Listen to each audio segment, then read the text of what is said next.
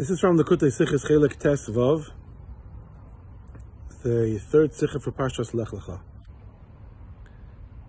There were 4 stages from the creation of the world until Matan Torah. The first stage being the tzaddik, represented by the tzaddikim until Noach. The second stage represented by Noach. The third stage represented by Avram Avinu, and the fourth stage represented by Moshe Rabbeinu. And each of the stages progressively, gradually became more and more selfless and simultaneously more and more devoted to the world around them and the people around them.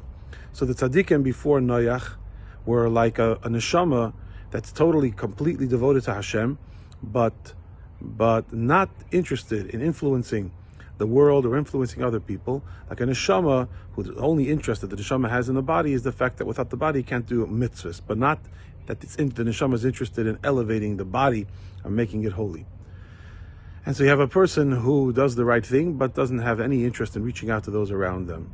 Then you have a person who is like Noach, where Noach lived in a time when there was a little bit more Giloi, it was a different kind of Giloi, and therefore he was able to care about the world around him. However, his concern for the world around him was because that was his obligation. It was his obligation to care about the world around him, and therefore he did. He reached out, he told them to do tshuva, he told the people of his generation to do tshuva. Every day he told them.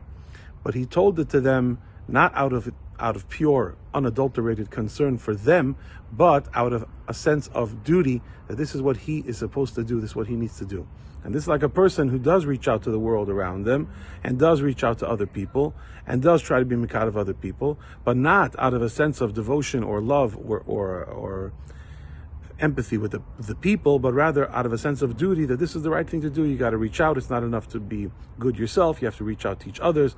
And so they reach out, but they reach out in order to fulfill their own sense of obligation, in order to fulfill their own spiritual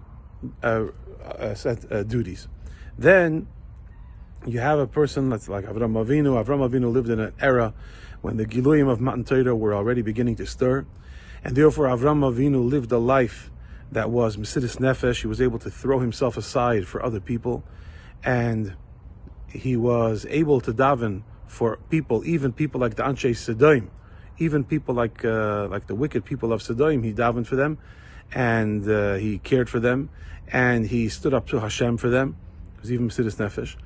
The only thing that was lacking in the days of Avram Avinu was 100% selflessness and 100% concern for the other, unrelated, unconnected to yourself. And that expressed itself in the fact that Avram Avinu davened for the Anshe Sodom that they should be saved in the schus of the tzaddikim, not in their own schus, not that they themselves have their own merits, but rather because Avram thought that they are suitable and have the potential to do tshuva, they should be saved in honor of the tzaddikim that he thought lived there. And this is like a person who is completely devoted to the world and devoted to others, but devoted to them only as far as he can change them. Completely devoted to helping them change. But what if they don't change? What if they don't want to change? What if they're not capable of change? What if you're not going to succeed in making the person better? Then what about then there's no devotion, because the devotion is only to someone that you think you can have an effect on, and the devotion is only to the extent of having an effect. Then you come to Moshe Rabbeinu. Moshe Rabbeinu lived in the era of Matan Torah, which took the Yidden completely out of their own gedarim, completely out of their own constraints, out of the limitations of their own identity, and made it possible to have true v'ahavta l'recha kamocha. We see that by Moshe Rabbeinu, that he cared about the people who worship the golden calf, the Egel Azav, and he davened for them, not in the schus of any tzaddikim, but for their own sake, that they should be saved just purely because of his obviously Yisrael for them.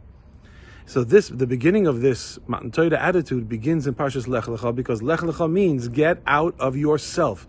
The ability to get out of yourself and to love others because of them, and to be devoted to others because of them, not because of you, not even because of your neshama, not even because of your obligation to love them, but to care for them based on them and based on what they need.